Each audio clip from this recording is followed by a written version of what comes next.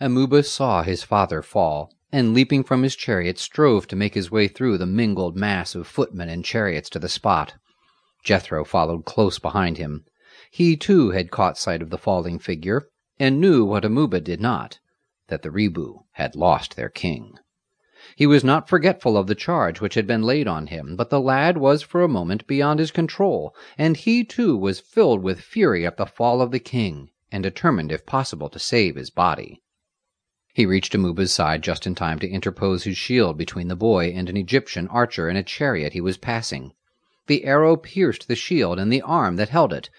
Jethro paused an instant, broke off the shaft at the shield, and seizing the point, which was projecting 2 inches beyond the flesh, pulled the arrow through the wound.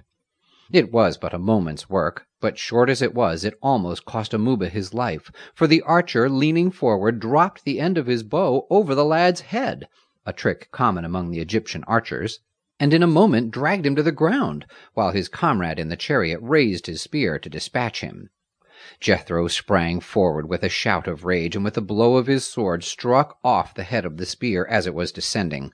Then, shortening his sword, he sprang into the chariot, ran the man holding the bow through the body, and grappled with the spearman. The struggle was a short one. Leaving his sword in the body of the archer, Jethro drew his dagger and speedily dispatched his foe.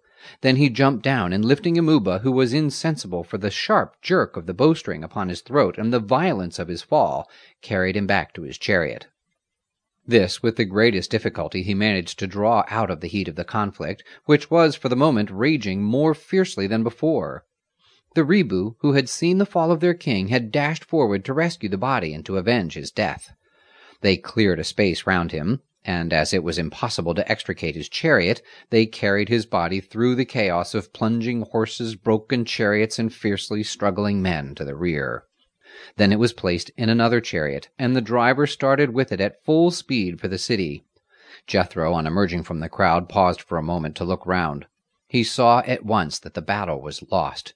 The center was utterly broken, and the masses of the Egyptians who had crossed the swamp were pressing heavily on the flanks of the Rebu footmen, who were still opposing a firm stand to those attacking them in front.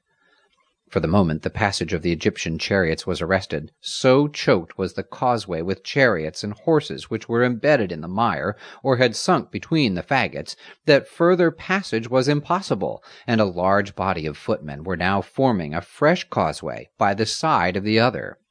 This would soon be completed, for they were now working undisturbed by opposition, and Jethro saw that as soon as it was done the Egyptian host would sweep across and fall upon the rear of the Rebu. Jethro ran up to 2 mounted men, badly wounded, who had, like himself, made their way out of the fight. "See," he said, "in a quarter of an hour a new causeway will be completed, and the Egyptians will pour over. In that case resistance will be impossible, and all will be lost.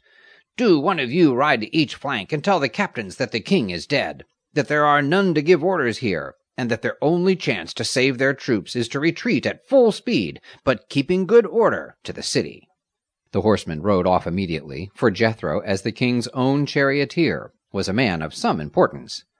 After dispatching the messengers, he returned to his chariot and at once drove off. Amuba was now recovering, and the rough motion of the vehicle as it dashed along at full speed aroused him. "What is it, Jethro? What has happened?" "The battle is lost, Prince, and I am conveying you back to the city. You've had a rough fall and a narrow escape of your life, and can do no more fighting, even if fighting were of any good, which it is not."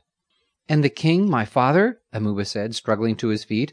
"What of him? Did I not see him fall?" "I know not of him for certain," Jethro replied. "There was a terrible fight raging, and as I had you to carry out, I could take no share in it. Besides, I had an arrow through my left arm. If I had been a moment later, it would have gone through your body instead. And now, if you do not mind taking the reins, I will bandage it up.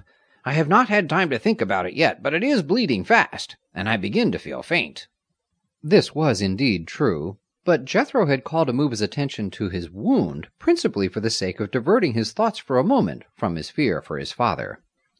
As Amuba drove, he looked back.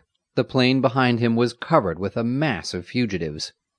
"I see that all is lost," he said mournfully. "But how is it that we are not pursued?" "We shall be pursued before long," Jethro answered. "But I fancy that few of the